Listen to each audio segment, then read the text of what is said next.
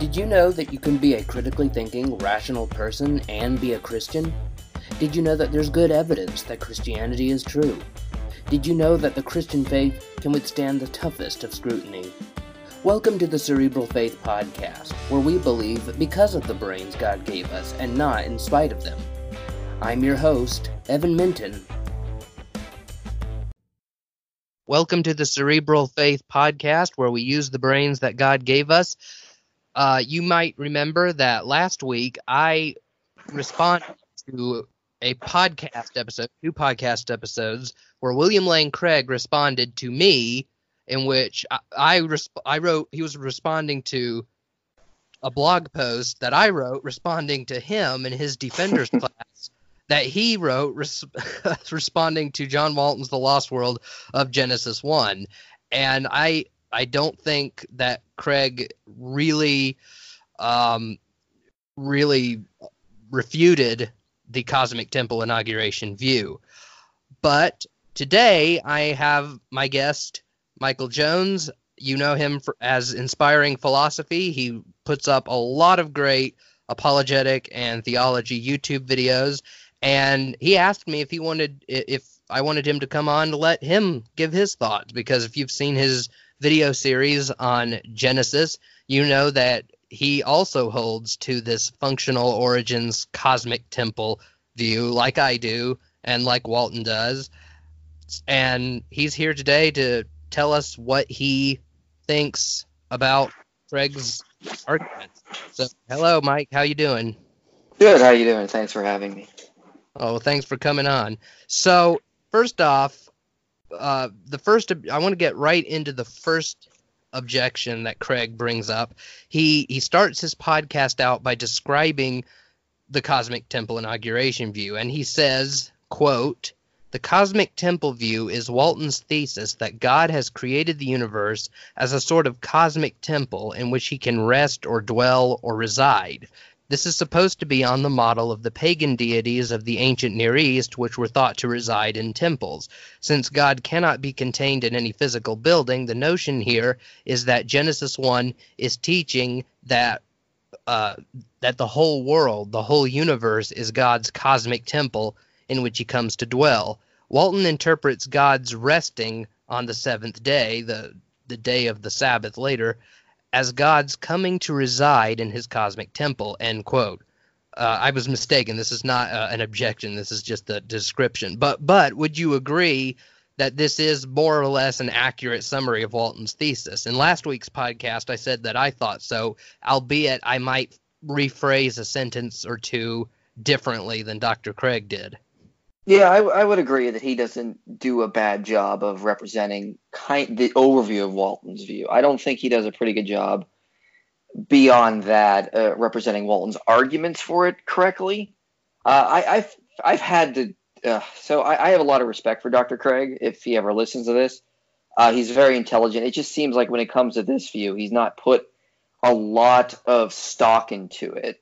It's kind of disappointing because I've responded to some of his arguments on various hangouts before, because it always comes up. Christians are always bringing up Craig's objections to Walton's, and when I first heard them, I was like, really? That's it? Like, come on, there's got to be more. So it's unfortunate, I say.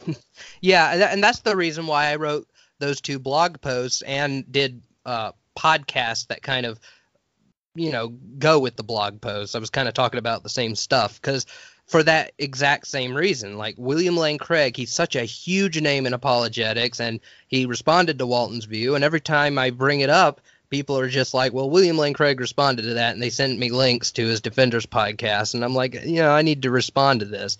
I know. Yeah, but also, it's like, and they pretend like he just utterly refuted Walton, and I'm like, how do you see that? Like, I'm confused. Yeah, but I thought I would do it since I did a really intense study of Genesis 1, and particularly Walton's view and what his critics have to say.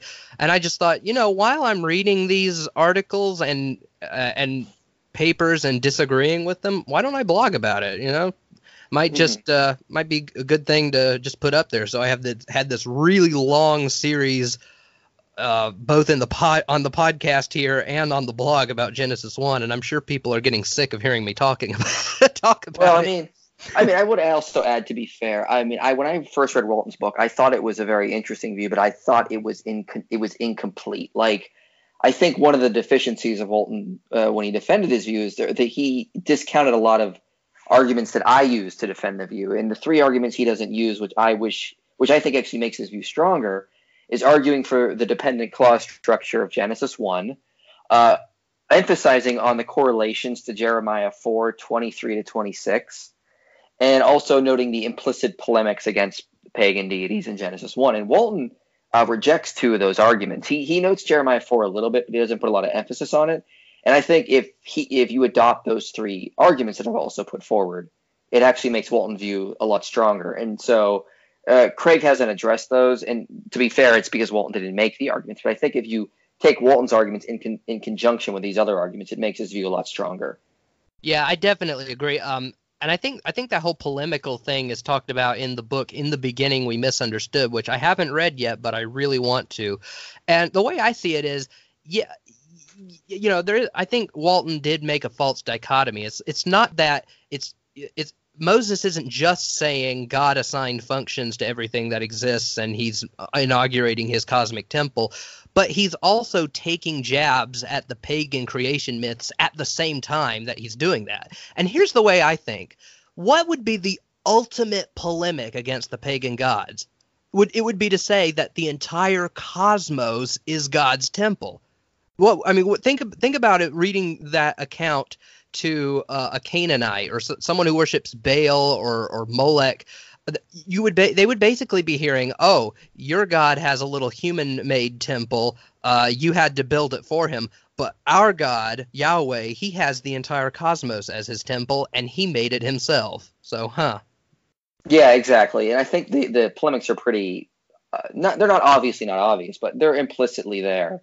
And it's hard to deny once you start reading some of the other creation myths or things like the Enuma Elish or something like the Atrahasis. Yeah, I think this is like the whole. I'm not sure because I haven't read the book, but based on the description on Amazon, it sounds like this is what Brian Godawa's book "God Against the Gods" lowercase g is about. Is about this whole how the biblical authors frequently took pagan elements and said, you think Baal's the cloud rider? No, Yahweh is. He's the one who rides the clouds and all that stuff.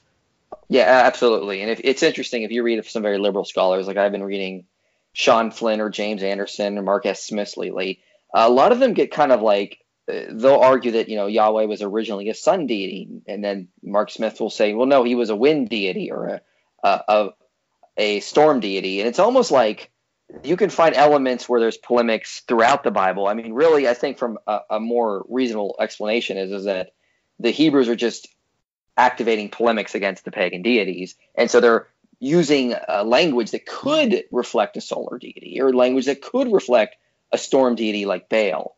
But they're not really saying those things. It's just implicit polemics they're constantly using. And I think that's why liberal scholars wrestle with trying to identify what element Yahweh was originally identified with, because I would argue he really never was. And these are just polemics that have been misunderstood. Yeah, and when you think about it, I mean, when you think about the Israelite situation and what they had to deal with and what the prophets had to deal with, it would make sense. I mean, they were going after idols all the time. It would make sense to take the attributes of those idols and attribute them to Yahweh to kind of get the Israelites to come back. Oh, you want a God that rides the clouds? Well, why go to Baal when Yahweh is so superior? Oh, you want a God who tramples on the sea monsters? Oh, why worship Marduk? Yahweh can do it. Right, exactly. So, I mean, the whole trying to keep the Israelites from going to they went to idolatry like it was a nicotine, like a cocaine addiction. They just couldn't stay away from false gods. Exactly. Yeah, but anyway, moving on to Craig's objections, he goes on in his podcast to say, quote, Walton interprets Genesis 1 as involving not God's creating plants and dry land and the sun and the stars and the moon and sea monsters and animals and man as organisms or concrete entities. Rather, what Genesis 1 is about is simply specifying the functions that these things will fulfill. Now, certainly you do have a specification of functions in day 4 where it says, "Let the lights in the heavens serve to mark days and times and seasons and years." Their function is specified, but we shouldn't think that the specification of functions is mutually exclusive with material origins of these things. Typically, God would create with a function so that these things aren't mutually exclusive with each other. And yet, Walton is very adamant on interpreting Genesis 1 as being exclusively about the specification of functions, so that he doesn't believe that Genesis 1 describes how God brings things into reality over these days, but rather how over these 6 days he specifies the functions that the function that they will fulfill, end quote. It seems to me that this is really Dr. Craig's primary objection to this view, and it's the objection that I run across more frequently than others. His objection is just basically like that little girl in the meme, why not both? Right. And this is what I've gotten from some young Earth creationists that replied to my video on Genesis 1. And the obvious answer is, well, obviously Walton doesn't deny that it could be both. He says that multiple times in his books. He just notes, because it's not necessary, we don't have to posit it. It's like, for example, if I said, I created a safe environment for my family. Okay, that could mean I'm a carpenter. It could mean that I've also built the house that we live in. But obviously me just saying I've created a safe environment for my family, it doesn't mean I have to necessarily include the idea that I'm a carpenter. It could just mean I've established certain boundaries and I've made parameters and I've sort of just specified functions to certain things, or I've put things in place, I've organized things.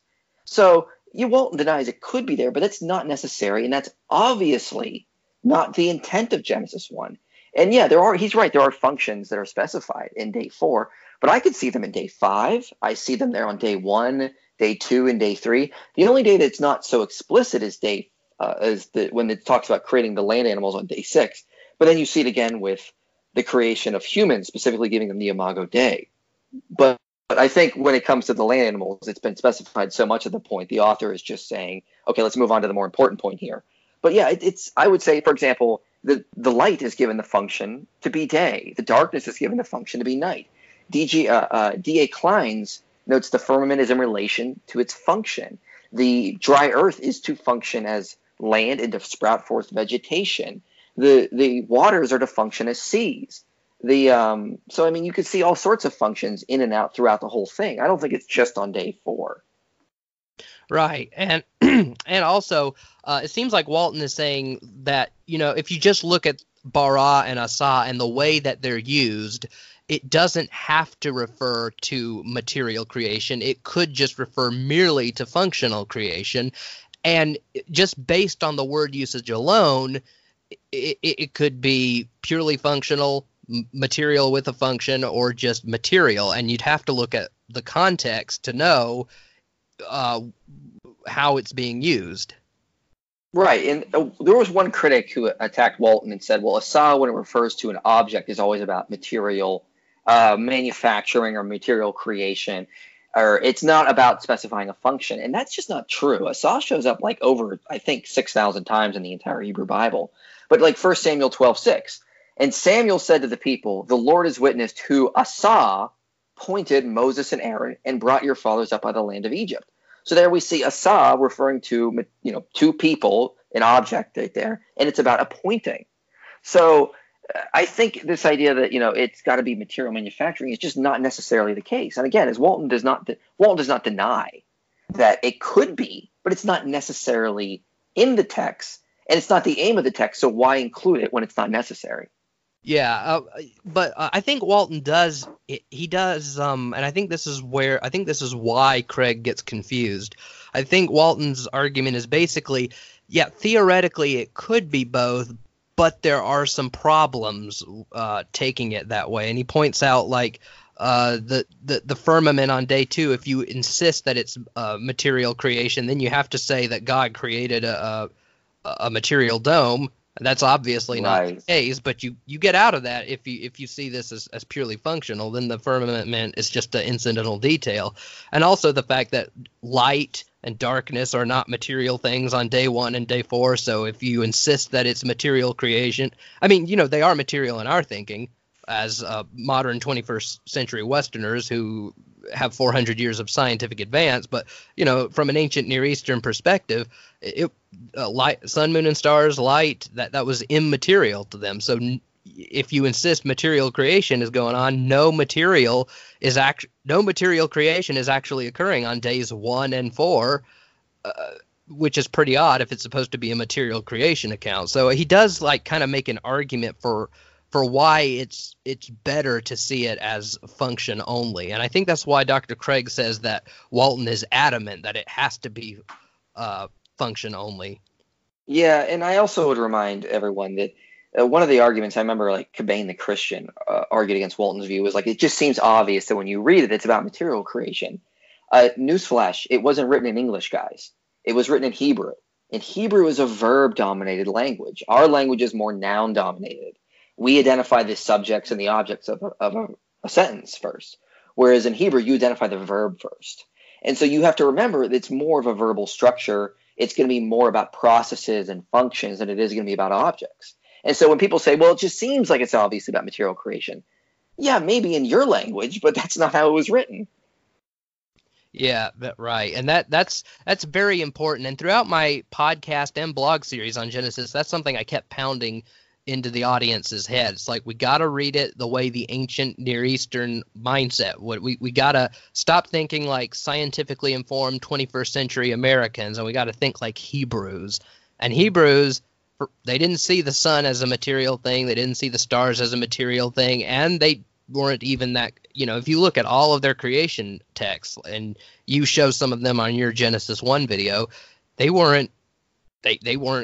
seem to be more concerned with why their God created everything than with how and when everything came into being. It was just function. Right. And I would remind people that Walton didn't just pull this out of nowhere. He did build on other scholars. One he mentions is Jean Bottero. So over the summer, I actually read some of Jean Bottero books. And in his book on Mesopotamia, Writings, Reasoning, and the Gods, what page is it? Page 97. He notes basically that, they believe that something, I'll just quote directly, they said they believe that this to such the extent that their eyes to receive a name and to exist was one and the same. So Bottero says on page 97 that if you name something, that meant you brought it into existence. But naming something is not a material act. So this is why the Enuma Elish opens with, well, the gods were not yet named yet. It doesn't care about the material creation. It wants to specify when they were given their names so that they could start functioning as gods. So Walton actually has been building on other scholars like Jean Bottero or J. Richard Middleton. He didn't just make this stuff up. Yeah, I noticed that in my readings of Walton, he cites other people, but a lot of people they just act like this is just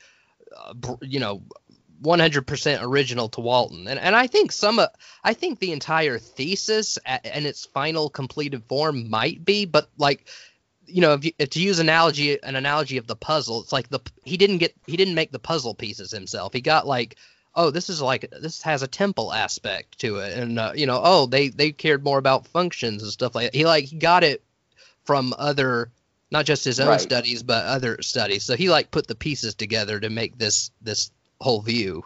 Right. So Dr. Craig goes on to say, quote, Walton looks at the use of the word bara in Hebrew for create, and Walton gives about 50 examples of how bara is used in the Old Testament and claims on this basis that bara does not refer to the creation of material objects. Well, I would just invite our listeners to look at the list, and I think that they will find, as I did, that most of them refer to the creation of material objects. Almost all of them talk about material objects. There are some that don't. For example, that God creates the north and the south is not a material object, end quote. As I said in last week's podcast episode, I acknowledged in my response that many examples of bara are actually either ambiguous or they they could refer to material creation, but since there are a dozen examples in which bara cannot mean material creation, that leaves open the possibility that perhaps it's not talking about material creation in Genesis 1. And whether Genesis 1 uses it in a non-material way will depend on an examination of the text of Genesis itself, especially in light of the ancient Near Eastern understanding of things like light, not a material thing in their thinking. The sky, it was indeed a material thing in their thinking, which puts the material originist in an awkward position. The sun, moon, and stars on day 4, not material in the A&E mindset, and so on. And when you look at the text of Genesis through ancient eyes, at best, you could support material creation for the 3rd, 5th, and 6th days, which is only half of the entire account. And only then if you presuppose that Genesis 1 is about material origins. Would you agree with my response? And what, if anything, would you like to add? Oh, I mean, there's so much I could add, but I'll try to be brief. But the one problem is that he's assuming it's about material creation. Walton says in his book there are times bara could be referring to material creation. He never denies that. He just points out there are times bara is used necessarily and explicitly cannot mean material creation. So his point is, okay, if it never explicitly means material creation, and there are times it explicitly cannot mean material creation, you can't say that it is about material creation, because it seems like it's leaning far more towards the side where it's not even about material creation. The only times you can use it for material creation is when the text is a little ambiguous. Like Genesis 5, he brings up I created male and female, and he notes that Walton notes that the verse is actually more about assigning roles of male and female. If you look at it and read it in the Hebrew, he draws attention to Isaiah 65:18. I bara Jerusalem to be a place of happiness. Okay, obviously it's about God assigning Jerusalem the role of being a place of happiness. Isaiah 43:1. Did I not bara you, O Jacob? Okay, obviously we know where babies came from. Okay, Jacob was born through his parents. God did not poof him into existence ex nihilo. It's about God assigning specific roles to Jacob and making him into Israel. That's what the entire chapter is about. So Walton acknowledges, again, bara could be about material creation in Genesis 1. It's just not necessarily, bara never necessarily means that. And you have to acknowledge what Walton is saying and what he's making. It's a probabilistic argument, not a necessary argument. Right. What are some other examples? You named a few. You named Isaiah 43:1, and a couple of others where it cannot refer to material creation. What are some of the other ones that just you have to interpret in a non-material way? I mean, like Psalm 51, I believe it's 10. It's like, create in me a clean heart, O God, and renew a right spirit within me. Okay, obviously no one is asking that God creates a new blood pumper ex nihilo here. It's obviously about God. The psalmist is asking God to assign new functions to his heart, to give it a new calling or a new election point. I mean, there are a lot of examples like that throughout the text, but those are some of my favorite ones. Isaiah 43, verse 1, Psalm 51:10, and Isaiah 65:18. And then, of course, Walton's commentary on when it's used in Genesis 5 to refer to the creation of male and female. Yeah. I mean, the whole heart thing there, Walton points out that in their thinking, when they referred to the heart, they did mean the blood pump. But in this text, David wasn't asking God to create a new blood pump in him, sort of like making him like the Time Lords on the Doctor Who science fiction TV show. They had two hearts. It was, make me a better person, kind of sanctify me, make me the kind of person who doesn't sleep with other men's wives and then have the husbands killed, sort of thing. Right. So yeah, that's the biggest problem, I think, with the whole bara thing, is show me one time in the text it necessarily has to refer to material creation. It can't be done, and that's Walton's point. Yeah, and Walton, he besides giving arguments for why it's problematic, like, day 1 and day 4 don't have material things in A&E thinking, you're stuck with saying God material created a dome, and some other problems, that I would add, like, since Genesis 1:1 is an independent clause, that means this material creation account already starts with C. Where did the C come from? But he also he starts out with just saying, I've argued the point that this is a primarily functional oriented view, and if you continue to insist that it is, I'm paraphrasing here because I don't have the quote pulled up, but he says if you insist that it's material and function, well, I've given an argument for the functional focus. You need to give an argument for a material focus. Do you think that this is a fair thing to do to the material creationist, to say, don't just assume the material position is right, but give an argument, an exegetical argument for it? Yeah, and especially with regards to when people say bara means creation ex nihilo. It obviously, it can't mean that. They didn't have that concept back then. And so yet you hear theologians say that all the time. Bara refers to creation ex nihilo. Well, you got to show an argument that it actually does mean that, because it's used several times to obviously not mean that. Right. And well, one of the I don't know if I have it written down here, but one of the objections that Craig brought up to me is that he thinks that me and you and John Walton, that we kind of when we speak of material creation, we're presupposing that it is creation ex nihilo, and Craig says he doesn't think that creation ex nihilo is what bara means in all of it. Like in the case of the fish and animals, he thinks it's creatia ex materia, creation out of pre-existing materials. And so we're equivocating here, or maybe making a false dichotomy when we're arguing against the text being creatio ex nihilo, when material creation could fall in either the ex nihilo or ex materia category. Correct, yes. So would you think? The way I responded is, I thought, okay, yeah, I think we need to be more careful in saying, no, we're not just arguing against ex nihilo material creation, but we're talking about material creation in general, ex materia or ex nihilo. And, there are some problems with that view. Right. Yeah, I agree with what you basically said. Okay. Now his next objection, at around 10 minutes in, Dr. Craig makes an argument that seems really bizarre to me. He says, quote, "So when it says that God created the mountains or the stars or the heavens and the earth, it's those terms referring to those concrete objects that show its material creation, not the verb. And in Genesis 1, the verb is used over and over again to refer to material objects," end quote.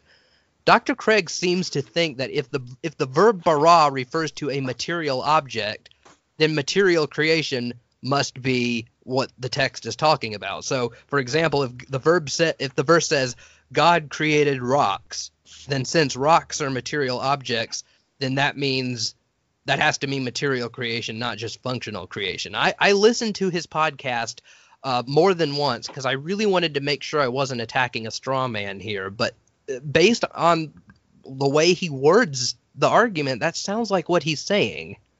Yeah, I kind of got the same thing too, and it just doesn't make sense. I mean, especially going back to something like Isaiah 43 verse 1.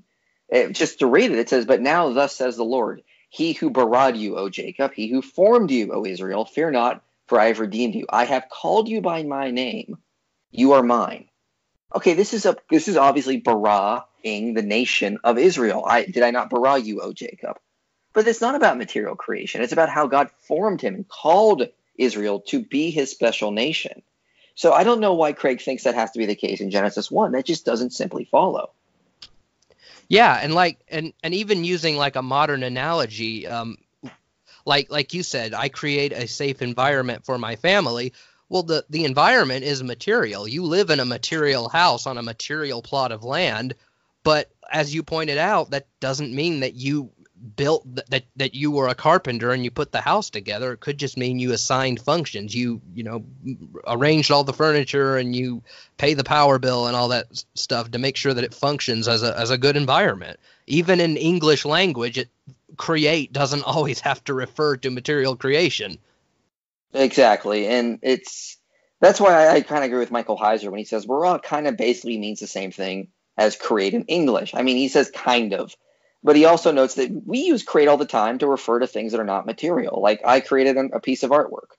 Okay, so you obviously just rearrange colors on a canvas, or I create a safe environment. I've created happiness in my family. I mean, we use it all the time to not refer to it, and they do bara the same way. And interestingly enough, it never necessarily, bara specifically, never necessarily refers to material creation. It could at times, but it never necessarily means that.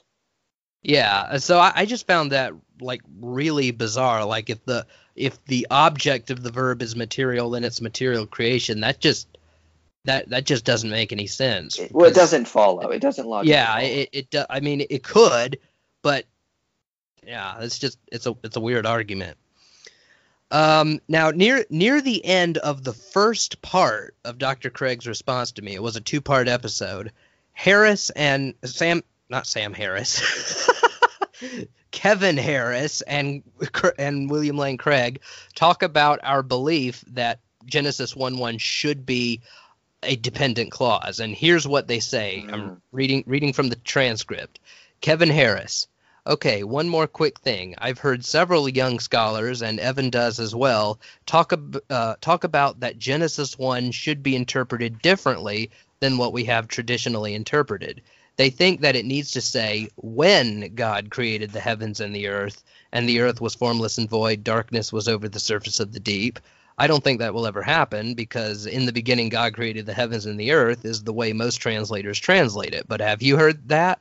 Dr. Craig, this is commonly discussed. Evan says, we have good textual reasons to believe that Genesis 1:1, which, remember, says, in the beginning God created the heavens and the earth, is not the beginning of matter, energy, space, and time. Rather, since Genesis 1:1 lacks the definite article, it should be translated, when God created the heavens and the earth. This is a very poor argument. The word beginning, Bereshit, in the beginning, doesn't need to have a definite article in order to represent an absolute beginning.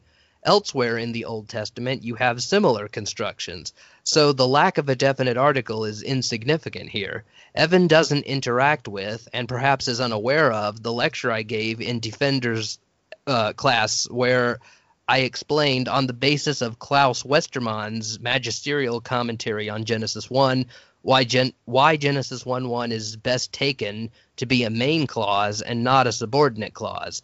As my colleague Paul Copan shows in our book Creation Out of Nothing, the majority of scholars today take Genesis 1:1 to be a main clause. It is not a subordinate clause. It is appended or prefixed to the creation story by the author of Genesis as a way of declaring God's absolute transcendence and creation of the material order. So while this verse may not explicitly state out of nothing, I think that it is the implication of it. There is no pre-existing co-eternal matter alongside God out of which he makes the universe.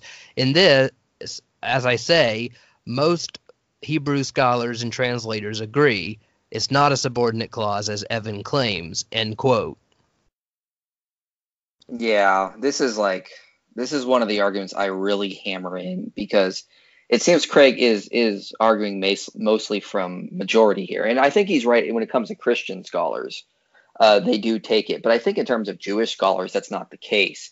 And the obvious thing to point out is if you look at a Hebrew Masoretic text, the vowel points that the Hebrews have put there are not indicating of a definite article. So the Hebrews didn't understand this to be a definite article.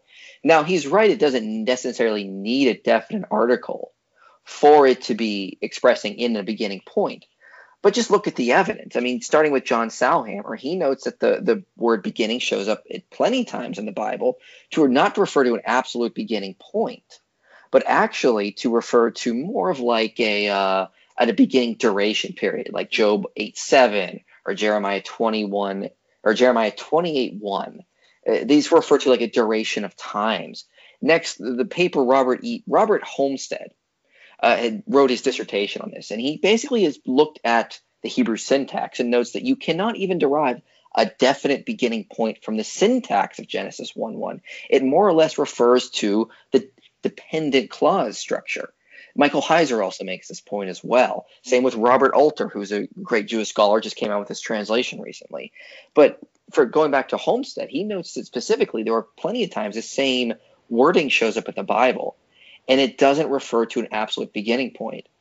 And finally, my final point I use is Ben Stanhope notes that if you look at how all the creation accounts open in the ancient Near East, they start with a dependent clause, followed by a circumstantial clause, and then the main clause shows up in like verse 3. That's how Genesis 2 opens, starting in Genesis 2:4b. It starts with a dependent clause, followed by a circumstantial clause, and then the main clause. Okay, well, that's the way it is in the Enuma Elish, in Assyrian Carfor, and the Atrahasis. That's probably the way it is in Genesis 1. Dependent clause, circumstantial clause, main clause. Main clause being God said, let there be light. So the evidence, I think, just is piled up against the whole definite article interpretation. Yeah, would you mind like reading, like just not the whole text obviously, but just the three clauses in Enuma Elish, Atrahasis, Assyrian Carfor for us? Yeah, no problem. Let's start first with Genesis 2:4b. The dependent clause is when the Lord God made the earth and the heavens, when no bush was on the field. So you see, the first is the dependent clause. When the Lord God made the earth and the heavens, dependent clause. Then you move to the circumstantial clause. When there was no bush on the field yet in the land, and no small plants of the field had yet sprung, for the Lord God had not caused yet to rain. And then you get past that all, and you move to the main clause. Then the Lord God formed the man of the dust. So it's like kind of like a building up thing. Dependent clause, circumstantial clause, main clause. And we see the same thing in other places as well, like the Enuma Elish and the Atrahasis as well. So I could pull those up here in a minute, but basically it's the same basic structure as what we get in those different creation accounts. Okay, so this your final point is kind of more like an inductive argument. Like, since we see this so many other places, what are the odds that Genesis 1 takes a different route? Right. Right. It's like if you're gonna, it's the same grammatical structure. It's like if you're gonna start with if you're gonna write a constitution in today's world, you're gonna follow basically the same structure. You're gonna use articles and different aspects to sort of make your point. Well, likewise, if you were going to open a creation account in the ancient Near East, you're going to follow the same structure that people would expect to see. You're not going to come up with a brand new structure that's going to violate the basic rules grammatically of how you would write a creation account. And Genesis 1 fits right in there. So if you want to see, like, for example, the Enuma Elish is a popular example. It says, when on high, heaven was not named, and the earth beneath did not yet bear a name. Dependent clause. Then you get the circumstantial clause. And the primeval Apsu, who begot them, and Chaos, and Tiamat, the mother of them both, their waters were mingled together. And you get a little bit past that. And then you get to the main clause. Then were created the gods in the midst of the heavens. And so you get the same basic structure. The same thing shows up in the Atrahasis as well. Yeah, cool. So in part 2 of this response to my response to Walton, part 2 of this response to my response to Walton, Dr. Craig says, quote, Walton's view, you'll remember, is that Genesis 1 does not describe God bringing into existence these various objects and organisms over the course of the 6-day creation week. Rather, he thinks, it is merely the specification of functions for the objects and organisms that had already been there for an indeterminate amount of time that already exist.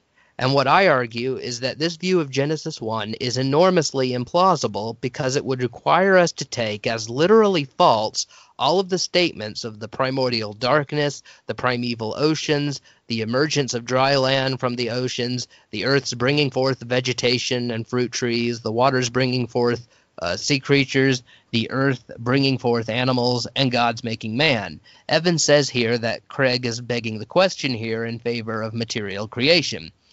And then he quotes me, if the text meant to say that days 2, 3, and 5 are about the material creation of these entities, then of course the functional interpretation would contradict the text. But that's the very issue that's being debated, and then that's the end of my quote. Craig goes on to say, I don't think I'm begging the question here. What I said is true. It would require us to regard these statements as literally false that the earth brought forth this vegetation and the waters drained away and the dry land emerged, that God put the sun, moon, and stars in the sky. These are all literally false statements. They have to be reinterpreted in a sort of functional way, and it seems to me that that is enormously implausible. So I'm not begging the question here. I'm just saying that that's not the way the text reads, end quote. How would you respond to that? I think, again, he is looking at the English and going, well, it seems like this is about material creation, so it is. And I don't think that's necessarily what the Hebrew is actually saying. You could take a case in point like where God says, let us make man in our own image, after our own likeness.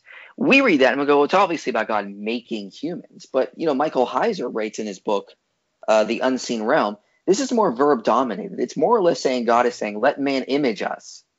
Let man image God. It's a verb dominated thing. And so Michael Heiser points out it's more about God electing humanity to be the image of God, not a special creation point. And so I think you see that in other places throughout the text, that if we just start trying to read it with the Hebrew, or if we try to understand it as the Hebrew would intend, if we try to understand it in its cultural context, it wouldn't necessarily say those types of things. This is why it's about specifying certain functions, how they're going to function in human civilization. The earth is going to sprout forth vegetation. In other words, the earth is going to function to give humans, their vegetation that they need.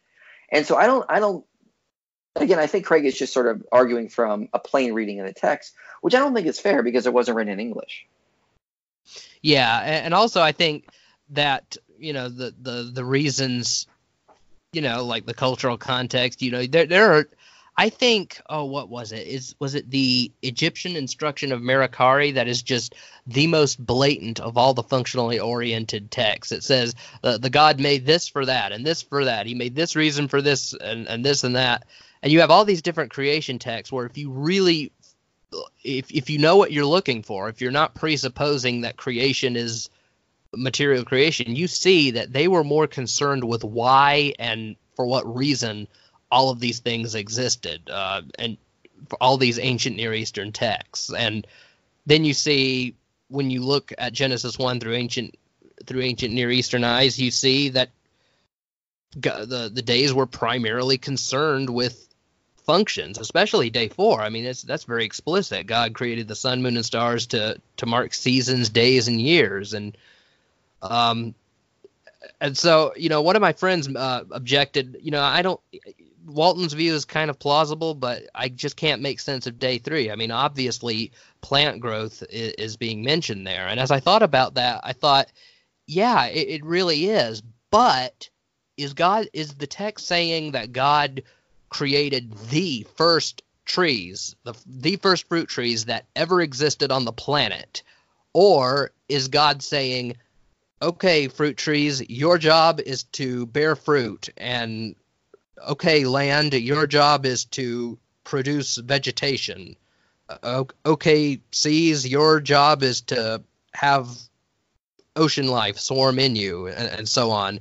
Right. Day 3 could be read as God saying, let there be the very first trees that ever existed, if you just looked at day 3 in isolation. But like when you look at day 3 and day 5 in the context of the rest of Genesis 1 and also all of these other ancient Near Eastern creation myths, you look at the way bara and asa can be used and all these sorts of different things, then the reading I just proposed becomes a lot more plausible, wouldn't you say? Right. And again, building on Jean Bottero notes that they thought that if you gave something a name, it was the same as bringing it into existence. So they weren't focused on material creation. What was more important to them was naming something. And when you name something, then it came into existence. Yeah, right. So Craig goes on to say, quote, Evan says, I don't see what the issue is supposed to be if we are talking about a purely functional creation. If someone jumped into a time machine and traveled to the creation week, that he'd see anything spectacular happening on the planet. That's exactly my point. On Walton's view, if you hopped into your time machine and traveled back to the creation week, however long that was, you wouldn't see anything coming into existence. The dinosaurs, man, the sun and stars, they're all there just fine, and nothing spectacular would be happening. Now, the difference between Evan and me is that he's willing to bite the bullet and say that's plausible. This is what Genesis 1 means, that is just an enormously plausible reading of Genesis 1, end quote. As I said in my blog post and my blog response and in my podcast response to this episode we're talking about, I don't see that there is a bullet to bite. Do you? No, I mean, it seems like it's just appealing to emotion.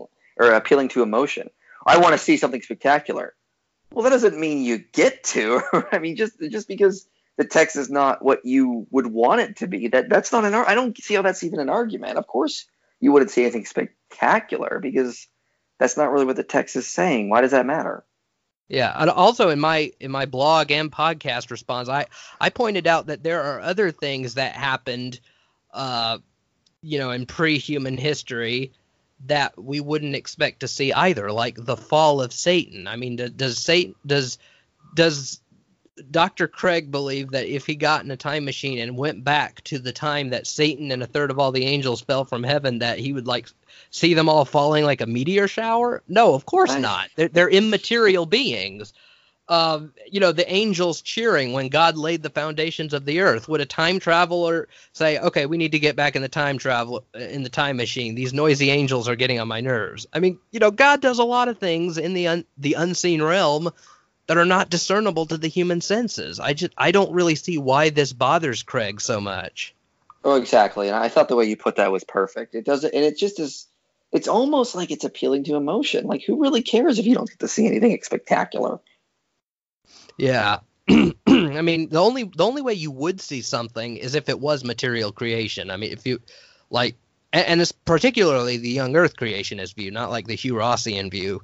If you went back in time on the Hugh Rossian view, you might be sitting there, and you might have to wait a while before some ducks poof into being on the water. But right, and I think that Craig's view is more similar to that because he's not a young Earth creationist.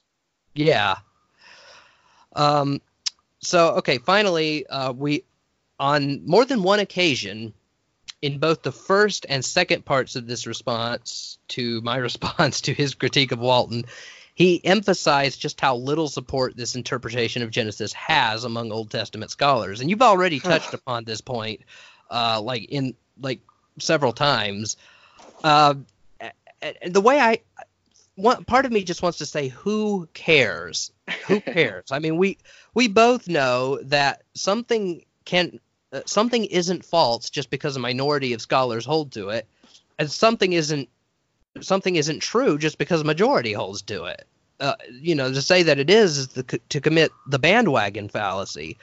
But I do kind of sense that it is, not quite as prominent, and that's what motivated me to look at so many criticisms, because I'm like, I do think this is a minority view. Can it hold up to scrutiny? And I've looked at like 9 or 10.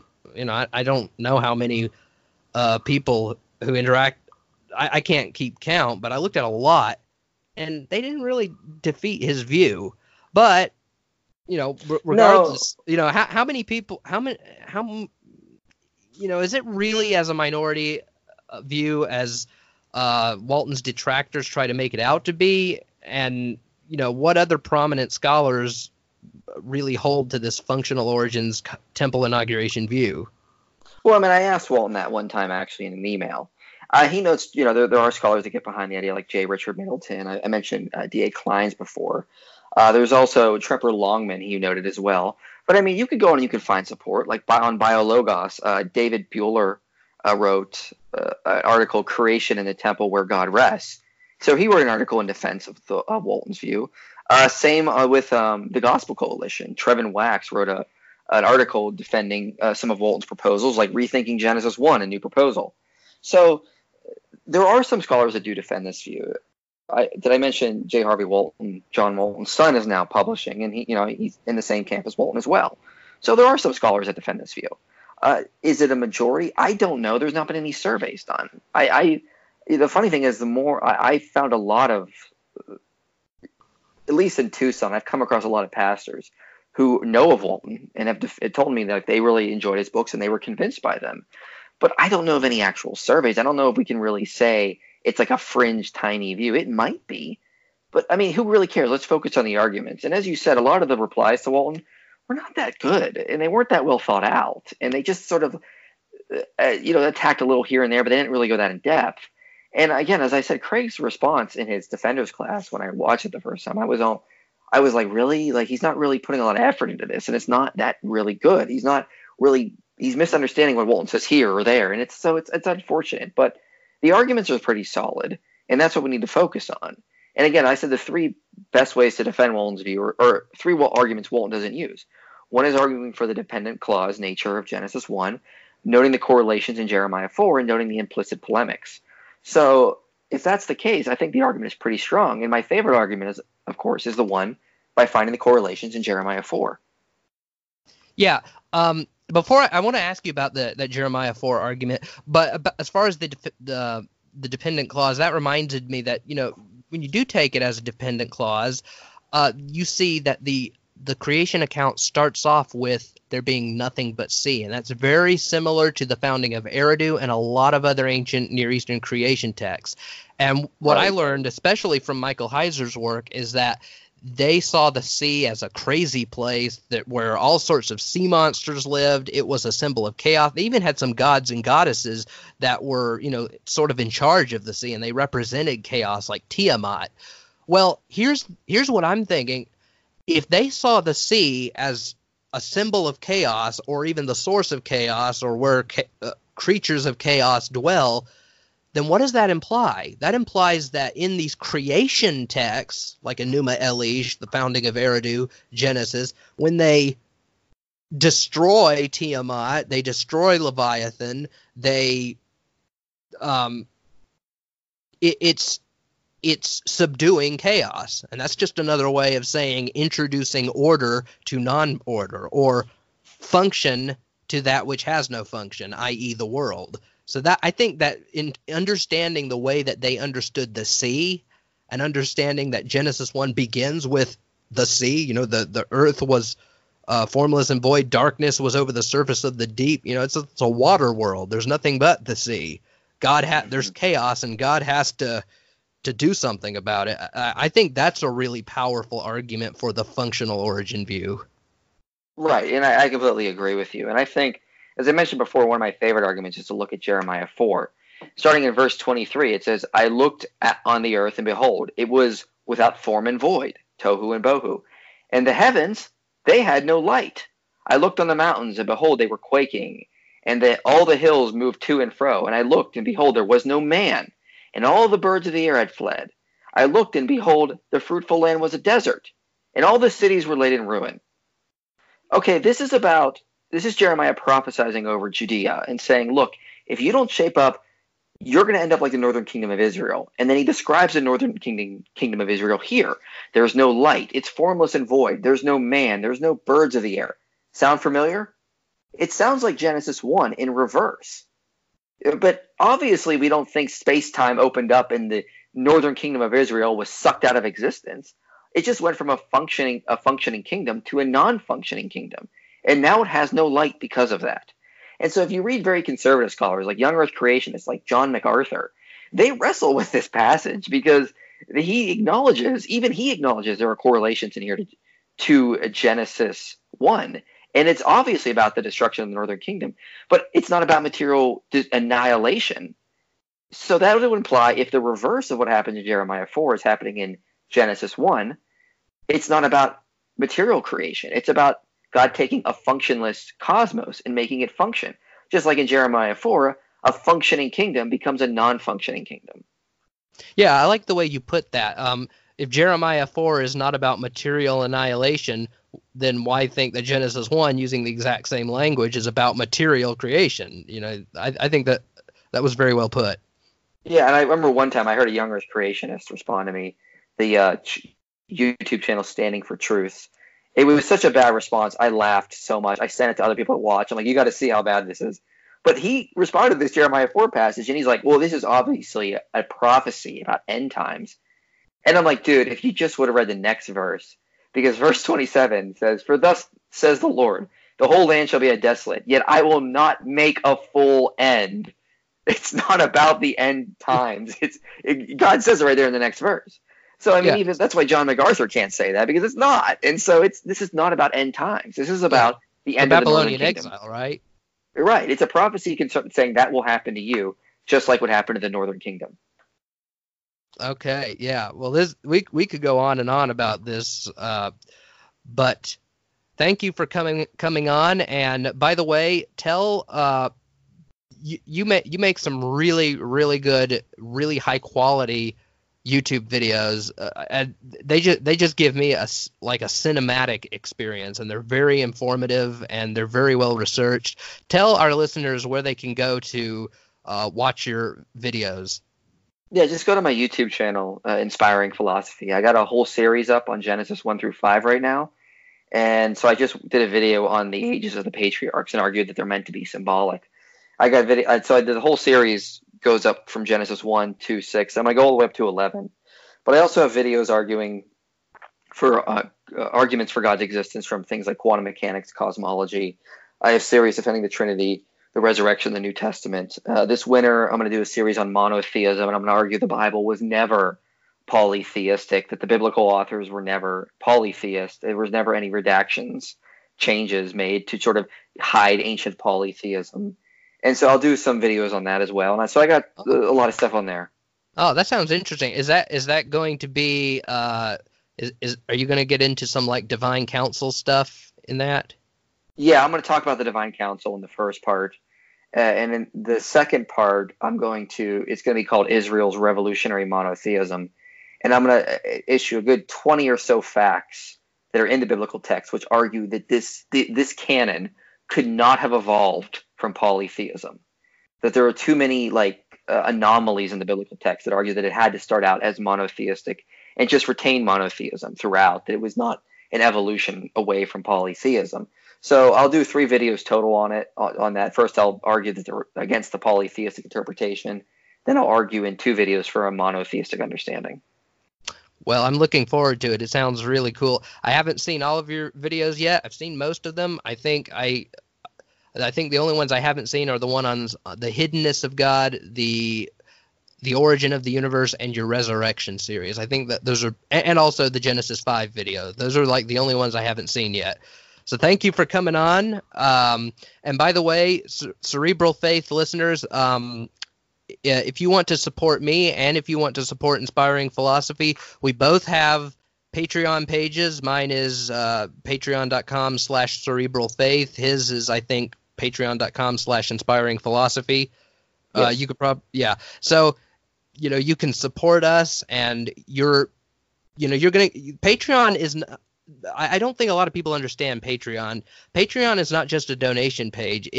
You get a lot of good things in return. You get early access. You get exclusive patron exclusives. If you're a $20 patron of Cerebral Faith, you get exclusive audiobook editions to the books I've written. You can't get them anywhere else. Can't get them on Audible or Christian Audio. And so you're not just making a donation. You're actually getting some things in return for helping to support our ministries. So, we really could use your help. Thank you for listening. I will see you next time. God bless. Peace out.